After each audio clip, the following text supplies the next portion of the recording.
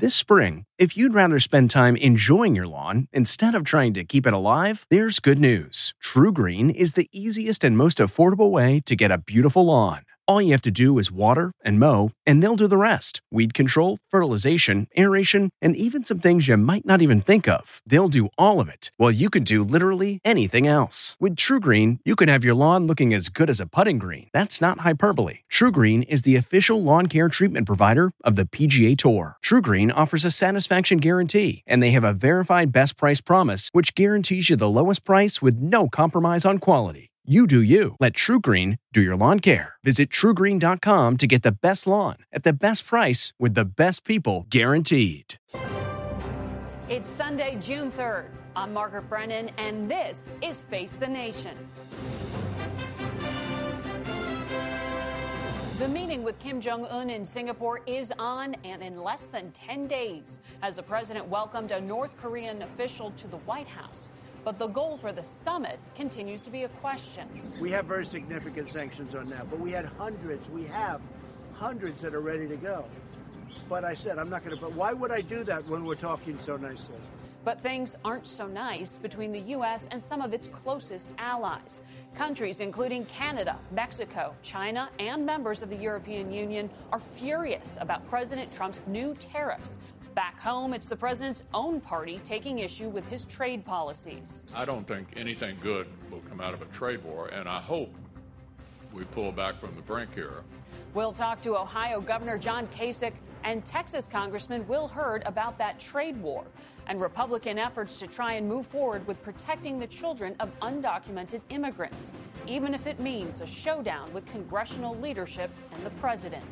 The New York Times published a 20-page memo from the president's attorneys arguing that as chief law enforcement officer, the president couldn't obstruct justice. Will that strategy work? We'll ask our political panel. Plus, we'll kick off our 2018 CBS News midterm election battleground tracker and tell you exactly where things stand as Democrats try to take control of Congress. Is former Speaker John Boehner right when he says there is no Republican Party? There's a Trump party. The Republican Party was kind of taking a nap somewhere. Politics, policy, and news. It's all ahead on Face the Nation.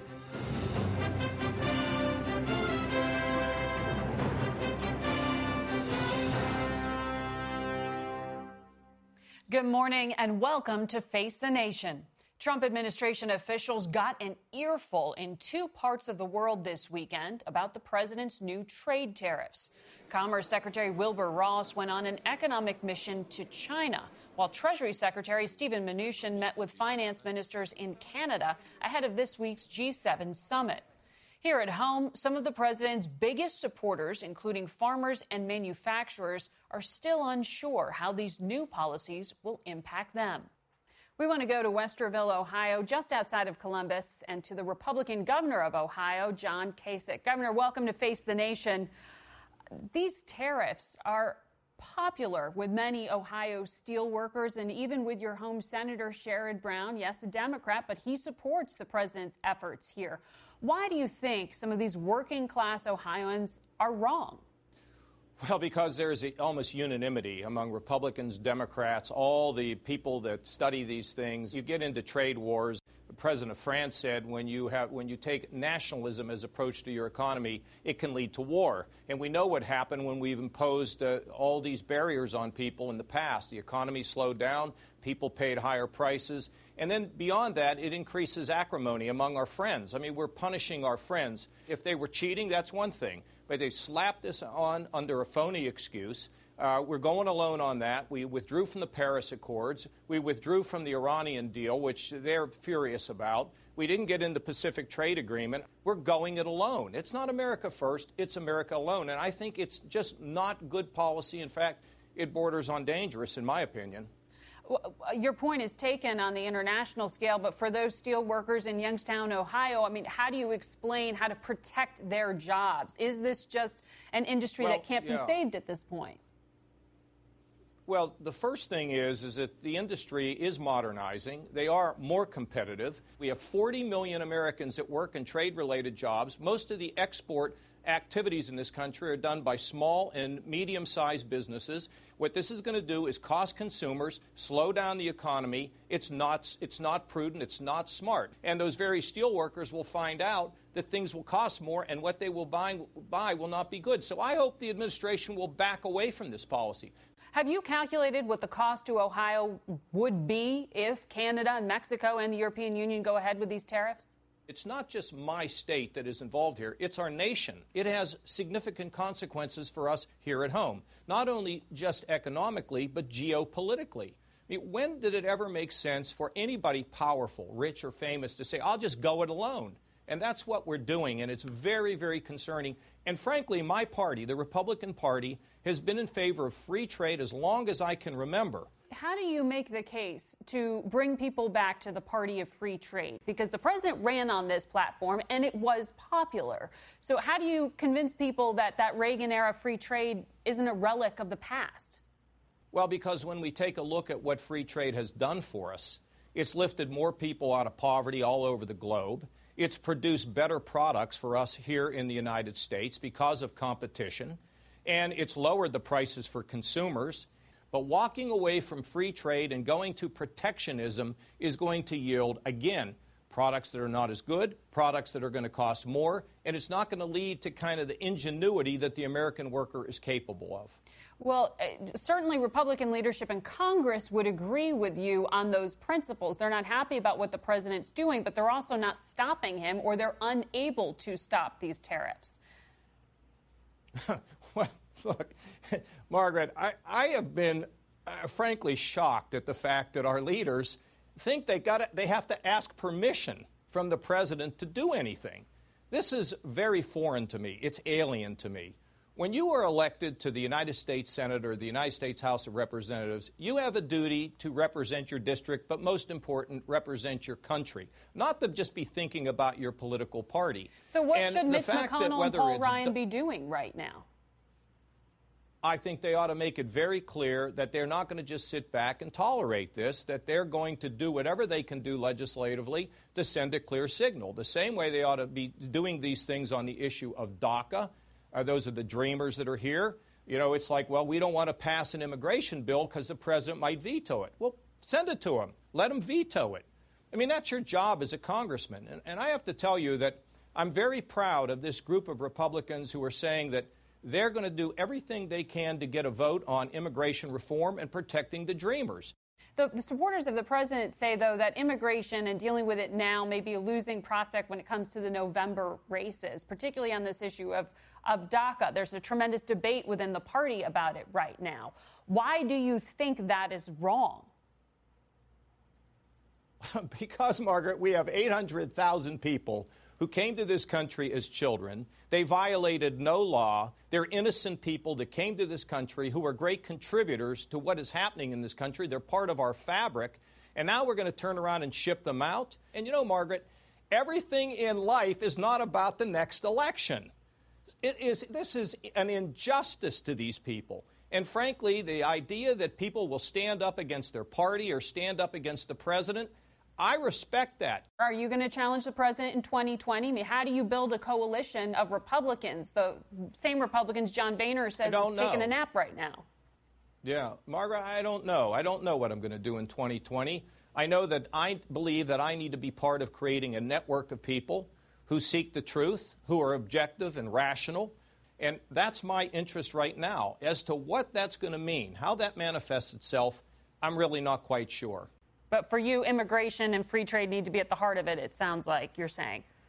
Well, I think that's important. The problem with our national debt is skyrocketing. I'm worried about our foreign policy. I'm very, very concerned about this upcoming meeting with North Korea. I think this is a seminal meeting. I think we have to be extremely careful. Every time we've entered an agreement, they've backed away from it. They've misled us. And we cannot let the pressure up on North Korea. So, you know, promises don't matter. To me, it has to be a verifiable agreement, And if we relax these sanctions at all, we ought to be committed to able to reimpose them if the North Koreans break their word. This is very, very serious, Margaret. If you let the pressure up, I am very, very fearful that we will just find ourselves in this same situation or a worse situation down the road. I'm glad they're talking. I'm glad they're meeting. But don't let the pressure up until we get verifiable results. Anything other than that will weaken our position and strengthen them. And we know what the history of that regime is. You've clearly been a critic of the president, but in this case, do you think his unpredictability has been an asset?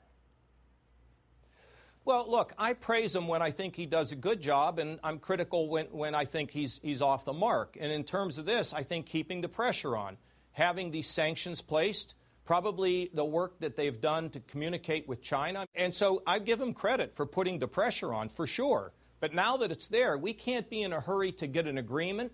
If we can get some verifiable agreements, fine, we can loosen things. But there has to be a real gain and not just a PR show. That's just not going to work for the best interests of our country and the world.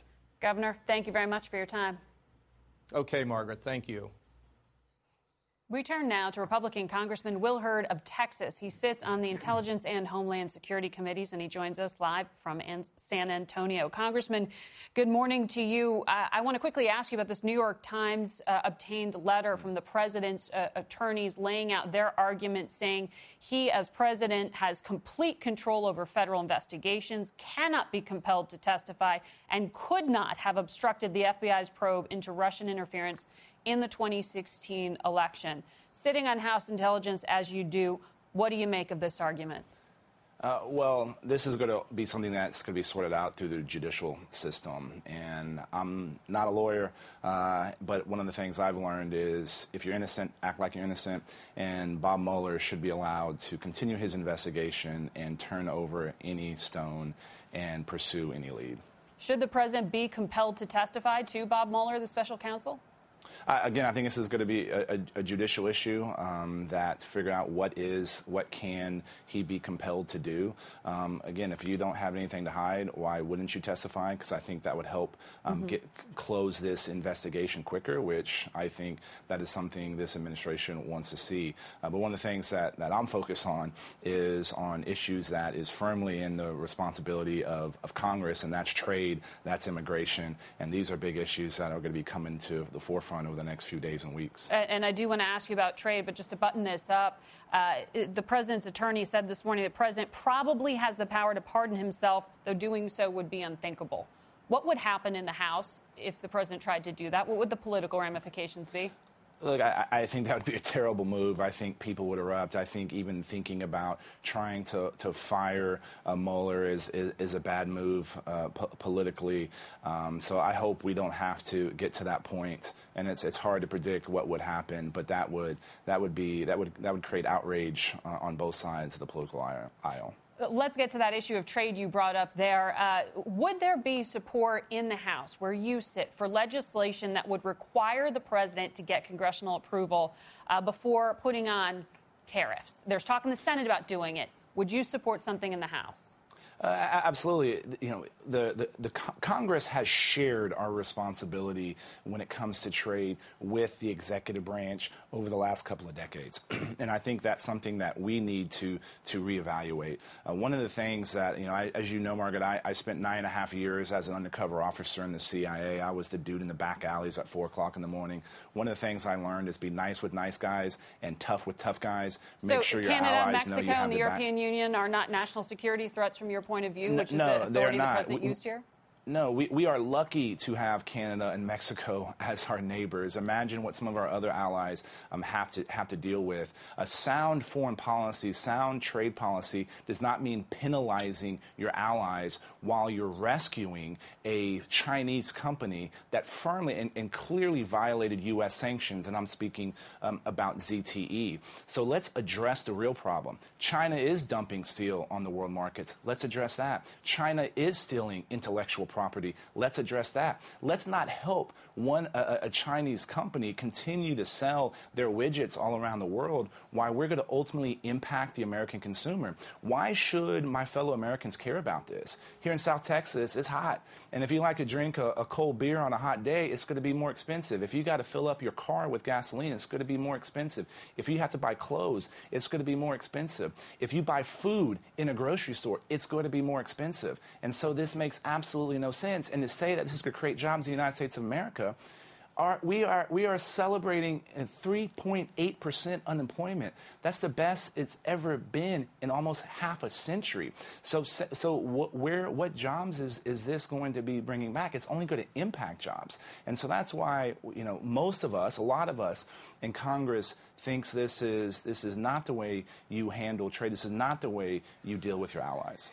On the issue of immigration, the majority of Americans polled seem to support some kind of protection for Dreamers, so-called DACA recipients. But your bosses in Congress have tried to block a vote on this.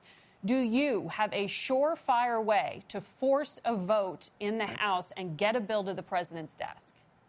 Margaret, let me correct you for a second.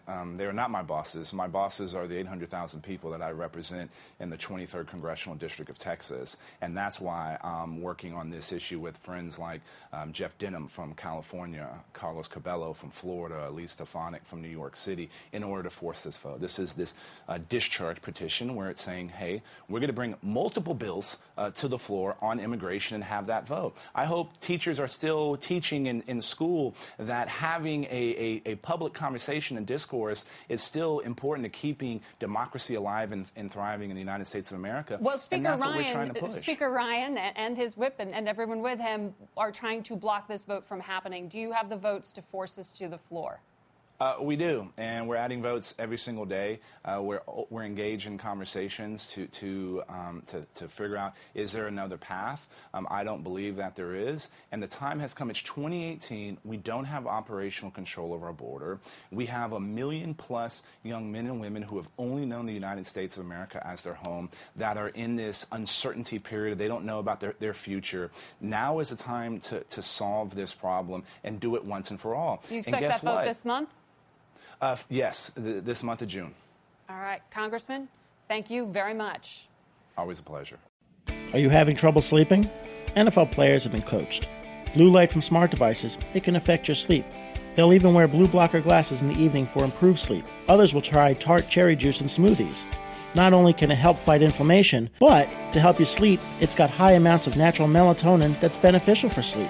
The other night, my girlfriend told me I was snoring way too much and even the earplugs weren't helping. So the next day, she took me to a Sleep Number store because if I was snoring, at least she could get a good night's sleep on a Sleep Number bed. Sleep Number beds allow you to adjust on each side to your ideal firmness, comfort, and support. The Sleep Number 360 smart bed senses your movement and automatically adjusts to keep you sleeping comfortably through the night. With Sleep IQ technology inside the bed, it tracks how you're sleeping so you can know every morning how well you've slept and gain insights for your best sleep. Experience the smart, effortless comfort of the Sleep Number 360 smart bed. Find your competitive edge with proven quality sleep from $999. Sleep Number is the official sleep and wellness partner of the NFL. You'll only find Sleep Number at one of their 575 Sleep Number stores nationwide. Find the one nearest you at sleepnumber.com/cadence. That's sleepnumber.com/CADENCE. Sleep Number.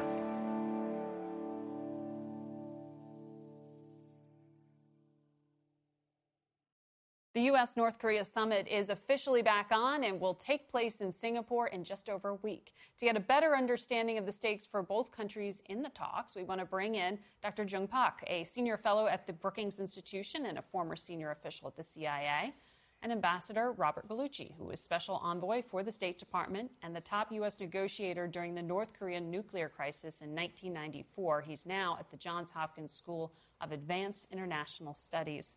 Welcome to the show, both of you. Jung, the president's at Camp David prepping for the summit.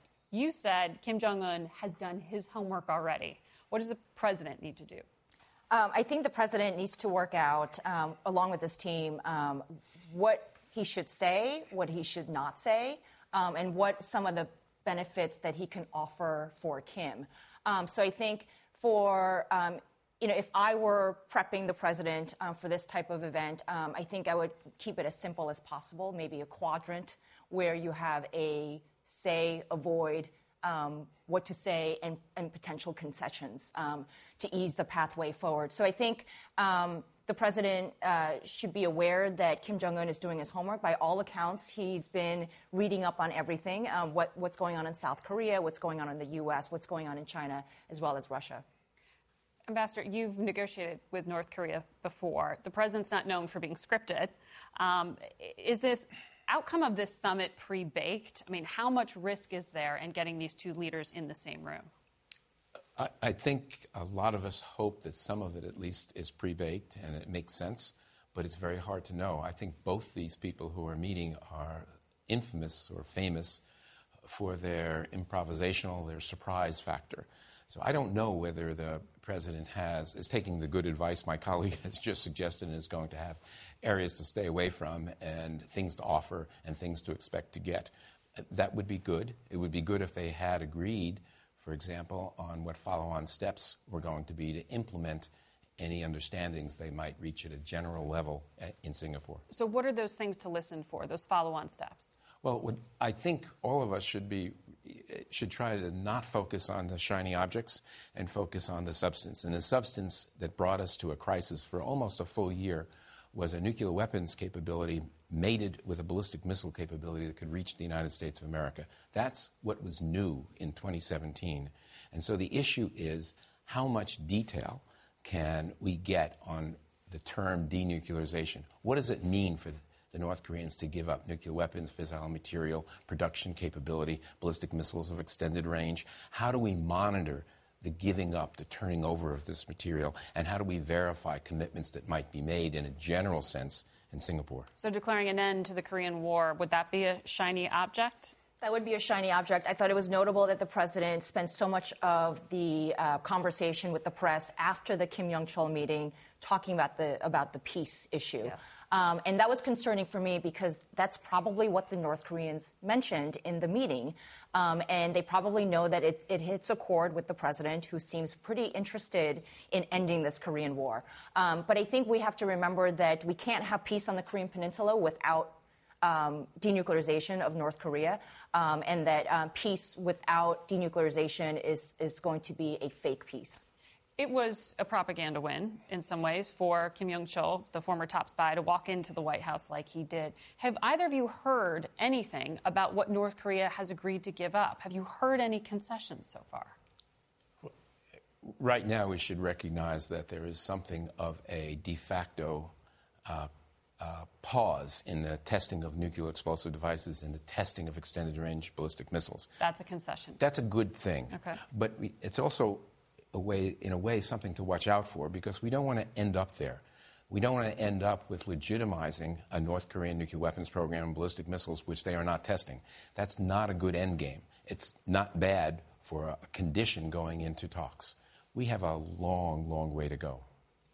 The president, Jung, also said he doesn't want to use the term maximum pressure anymore. And this was the idea of isolating Kim Jong-un and putting sanctions on him. How significant was that?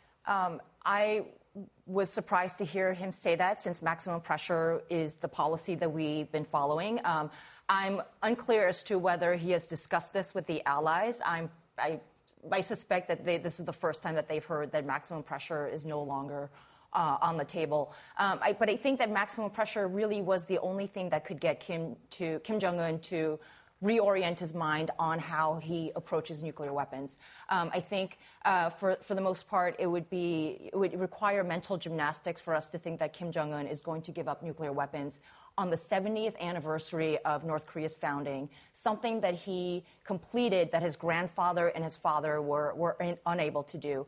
So to give that away for a McDonald's franchise in North Korea, I think is something that does not make logical sense to me. You're laughing, Ambassador. I am, because I like the McDonald's reference. So, but in truth, for those who think there really is a chance that North Korea would give up their nuclear weapons over a period of time and in a action-for-action type process, not a big bang in which everything goes before they get anything, but sort of what we've done before, but better, those who think that believe that the only way this would happen is if the North were going to get some sort of guarantees that they didn't need to worry about regime change. That's the only way. And that means normalization of relations. And the only way most of us can see that happening is if among the things that happen is that North Korea addresses the human rights issue. That's a very tough one, and I'm sure noticed the president didn't. He admitted he did not raise it. He made a point of saying right. maybe later. Right. Didn't talk about it. Thank you, both of you. We are just over 5 months away from the midterm elections, and today we are kicking off our Battleground Tracker poll with the CBS News Director of Elections and Surveys, Anthony Salvanto. Anthony, good to have you here. Typically, the party in control of the White House often loses some seats with these congressional races. The Democrats seem to be banking on a blue wave to retake control. Is it that clear-cut? It is not that clear-cut. We think today, if the election were held, House control would be a toss-up. The Democrats are poised to gain seats. You're right about that. They're the out party. Typically, the out party does get some seats. We think they would get enough to just barely take the majority. We estimate they'd get 219 seats. It takes 218 to control the House. So it's that close. What we do think is that as we go along, we're going to see this go back and forth. We think that the House could come down to just a handful of districts, and that's going to be really exciting to watch. And as you say, those districts in particular are going to make it even more exciting because they're not clear Trump supporters, they're not clear Democrats. They're suburban, and they tend to be fairly well off. Right. See, here's how we know this. The House, of course, is a race for 435 districts. They're all up. But the bulk of them never change parties. Incumbents get reelected, partisans stay with their preferred party. So all of this really comes down to a relatively smaller number of districts that are competitive, where both parties have good candidates, where the voters are more evenly divided.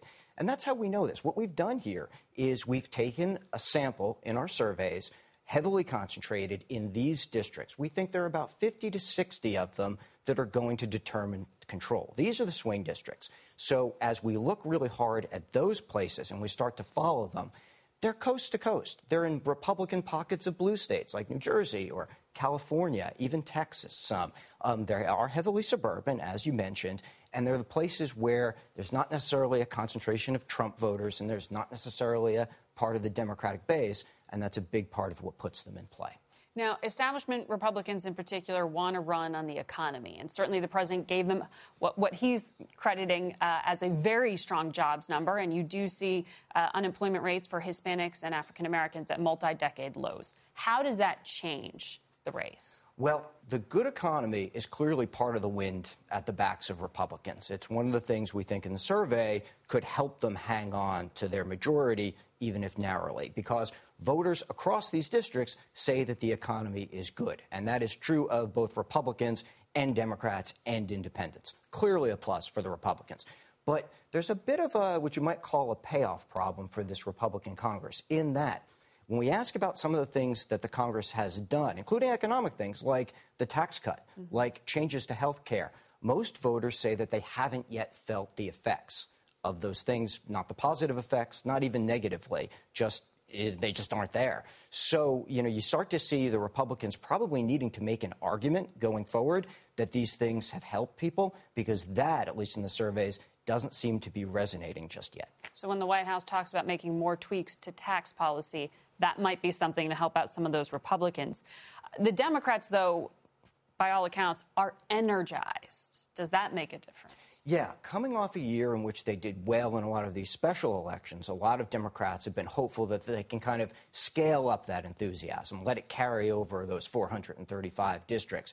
Even in this survey, we see the Democrats heavily dependent on turning out voters who don't typically vote in midterms. I really can't stress that enough. Even as we watch the polling going forward, you're going to see a lot of folks who tell us that they're going to vote in the midterms, but they don't profile as though they normally do. Often midterm turnout is lower than it is in the presidential. Democrats have to change that equation. Right now, Democrats say that they are doing it. They say they're enthusiastic. They say that this midterm vote is as important as their presidential vote.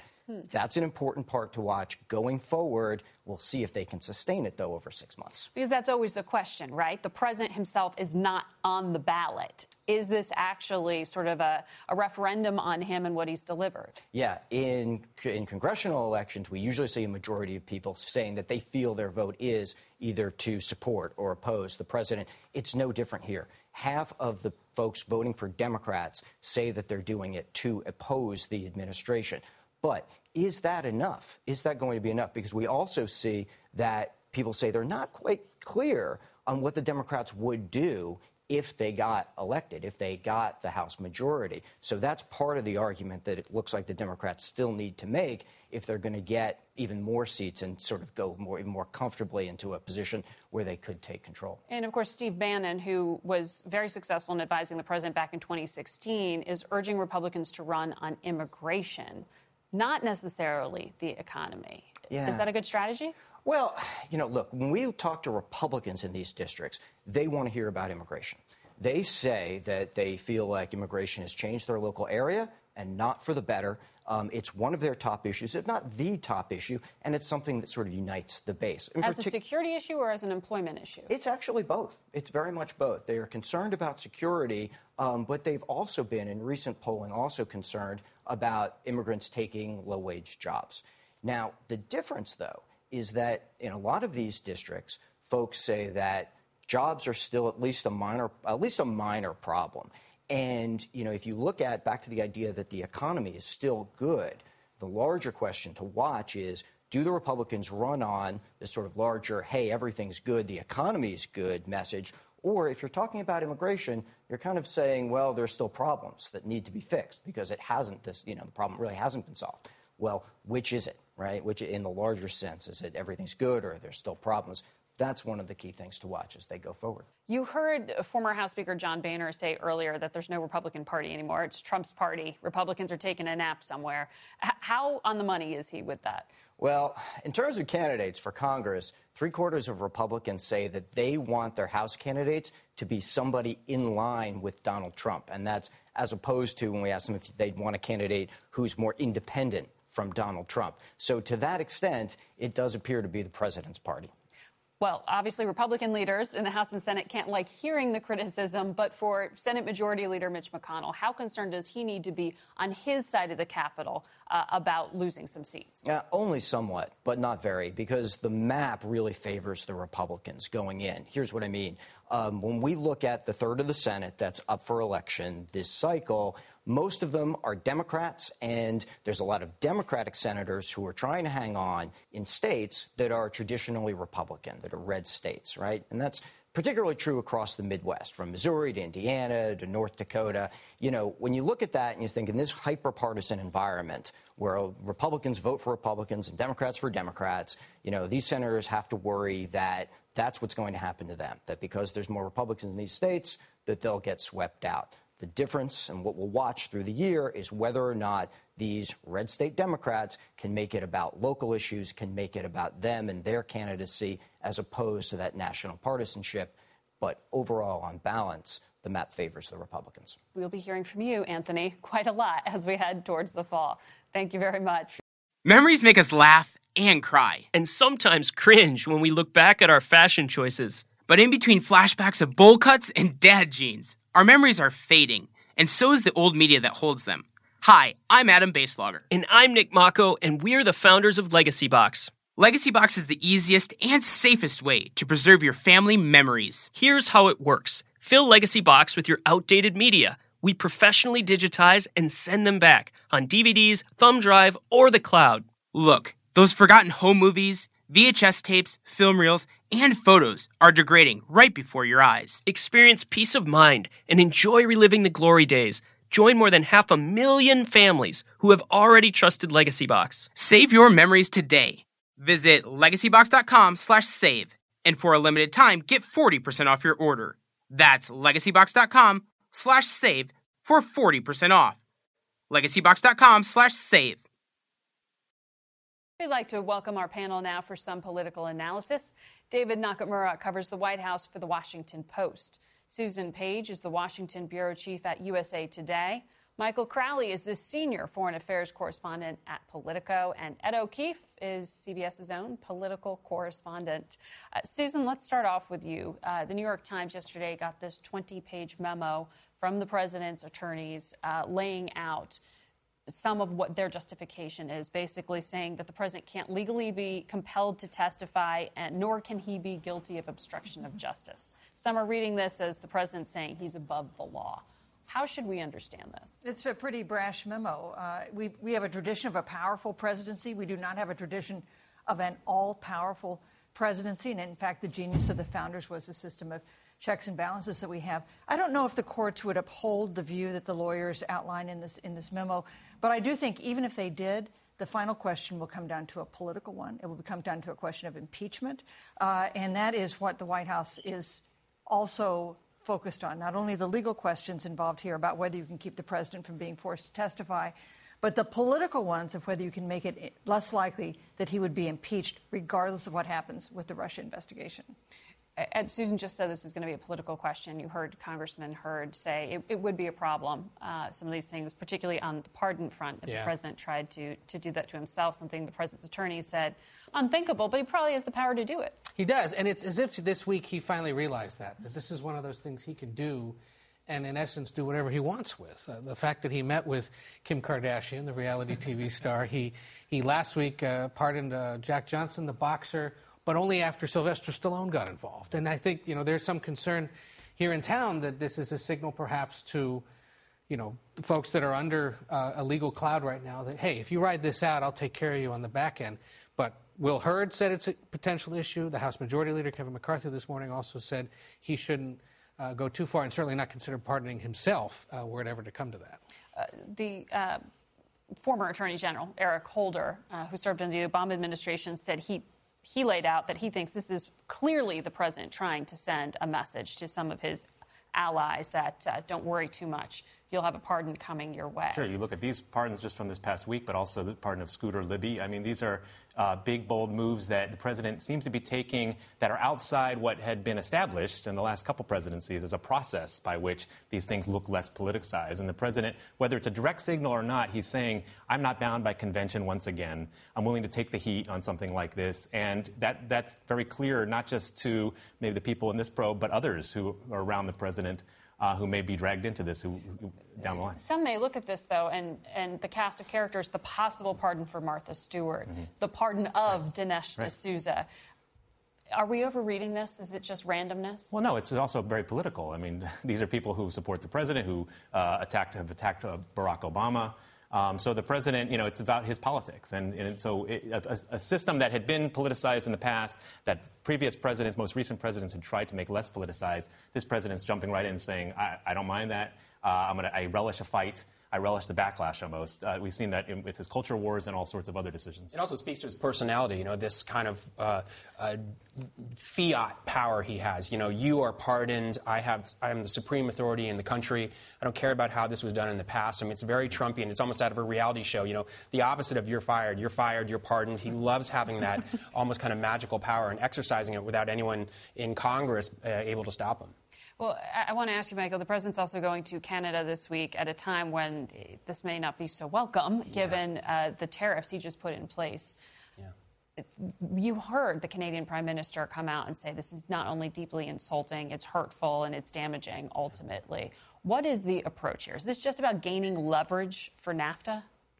Well, I think that's part of it. It may also be partly politics, that Trump, as the midterms approach, and Trump is thinking about his reelection, he wants to show his base that he is taking clear, tangible actions to stand up for American industry against these foreign companies.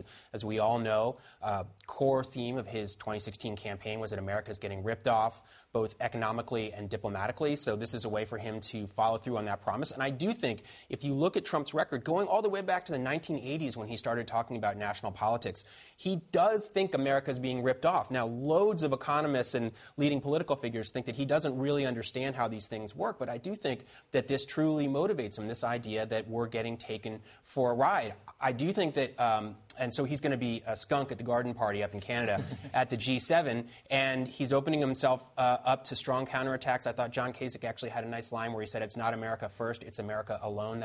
That does seem to resonate, I think, with a lot of people. Today, actually, you had the head of the Council on Foreign Relations, Richard Haas, saying on Twitter that we'd gone from the G8 economies to putting Russia out for their bad behavior. Now it's a G7. He said it's now with the G6, and America is basically isolating itself. And I talked to a former Obama State Department official just yesterday for a story who pointed out that these tariffs came in on the same day that Trump is welcoming a top North Korea official to the White House and saying, I'm not going to use maximum pressure anymore. You know, we're talking well. So was that a timed on purpose or not? It looks bad to the allies. You're seeing not just Trudeau, but now finally Japanese Prime Minister Shinzo Abe getting more angry with Trump. But here's the risk. Republicans are terrified by it. The best thing Trump and the Republicans have going for them is this economy. Right. Yeah. 3.8% unemployment. That's a remarkable number that we got on Friday. And there's concern that getting into a trade war with Canada and Europe and Mexico is going to cost that remarkable economic recovery that we've seen. And that would be very bad for the White House, for the Republicans, and, by the way, for the country. You know it's bad when the House Speaker puts out a statement that explicitly says, I disagree with this decision. But didn't mention the president's name. Didn't mention the president's name and hasn't issued those kinds of statements in the past when he has done or said other things.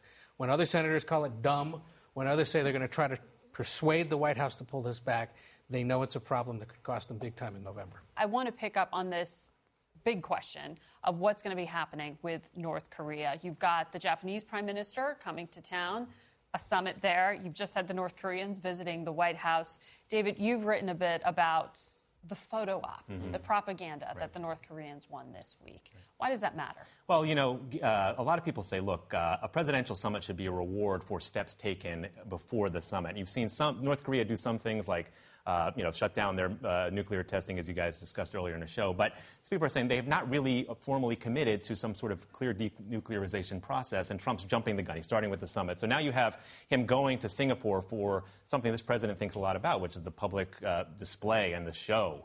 And the president seemed very enamored with the images of Kim Jong-un and the South Korean President Moon holding hands and stepping back and forth across the DMZ line. So what is he thinking in terms of that? But people say, look, you can't go too far. You're America. This is, moments ago you were name-calling him. And so what are you going to do to sort of make clear that you're going to continue this tough, maximum pressure that you talked about and not go too far? North Korea used this kind of summit to try to say we're equal with the world's greatest power. Well, Michael, I mean, the president's unpredictability, many would say, former Defense Secretary Robert Gates, who has been a critic of the president in the past, said unpredictability has been to his benefit here. And certainly just a week ago, the summit was off. Now it's back on. No more maximum pressure. The policy seems to be changing as we speak. It does. It seems like the president is actually improvising this. And it's sort of hard to predict where it goes. But I think there is a school of thought that says that unpredictability frightened the North Koreans. It thought, man, the entire United States foreign policy establishment says you could never launch a first strike against North Korea, but this guy just might do it, so maybe we should start talking to him. The alternate theory is that this has nothing to do with that the North Koreans essentially got where they needed to be with their nuclear and missile programs and said, okay, we're ready to talk, and everything else was just noise, the tweeting and the bluster. On the one hand, what I think we saw from Trump, and David Storage was so good, talked about the photograph with Trump in the Oval Office with this North Korean envoy beaming as he got this enormous letter from the North Korean leader, seemed very pleased by the size of the envelope.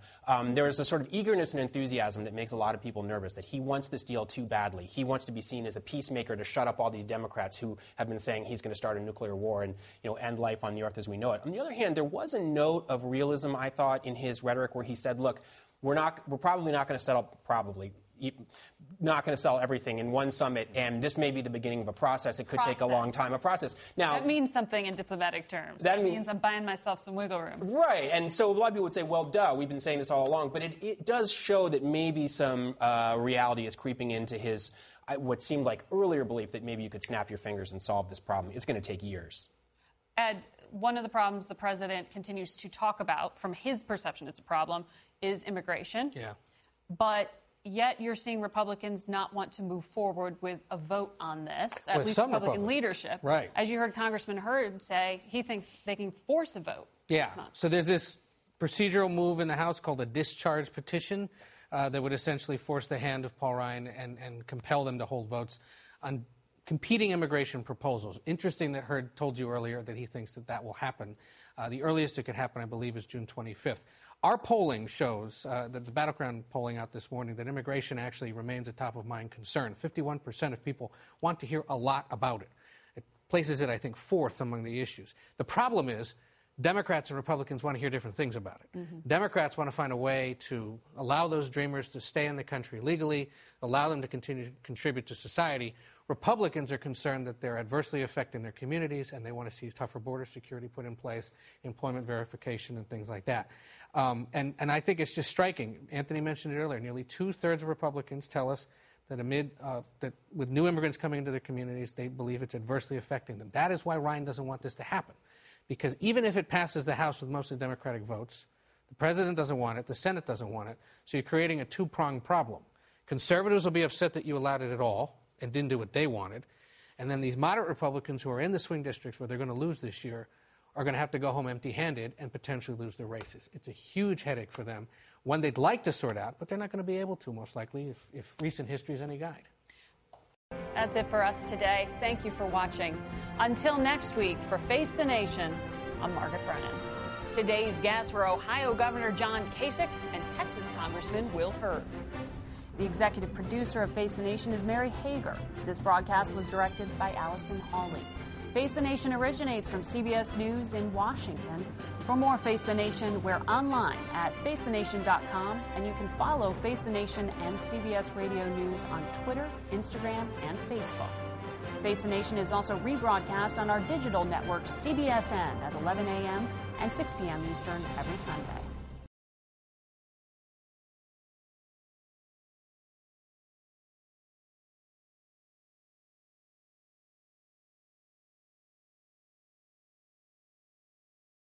If you like Face the Nation with Margaret Brennan, you can listen early and ad-free right now by joining Wondery Plus in the Wondery app or on Apple Podcasts. Prime members can listen ad-free on Amazon Music. Before you go, tell us about yourself by filling out a short survey at Wondery.com/survey.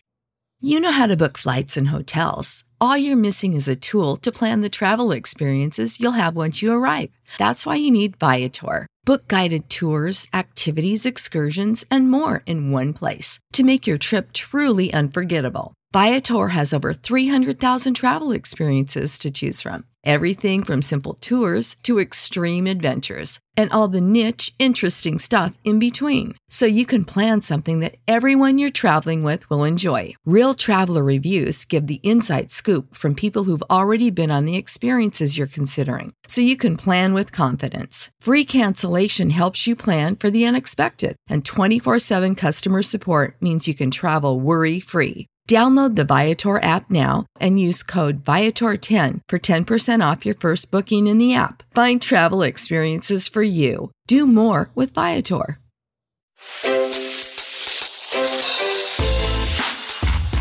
Hi, this is Jill Schlesinger, CBS News business analyst, certified financial planner, and host of the Money Watch podcast. This is the show where your money is not scary and it's not boring. It is a show that's all about you. It's your questions that make it possible for me to provide unconventional and entertaining insights on your money and maybe more importantly, on your life. I'm going to be your financial coach, someone who brings common sense and an insider's perspective on how to manage your money and your emotions. And I promise we are going to have a little bit of fun along the way. Have a question from retirement to career changes to college funding? Just send us an email at askjill@jillonmoney.com. Follow Money Watch wherever you get your podcasts. You can listen ad-free on the Amazon Music or Wondery app.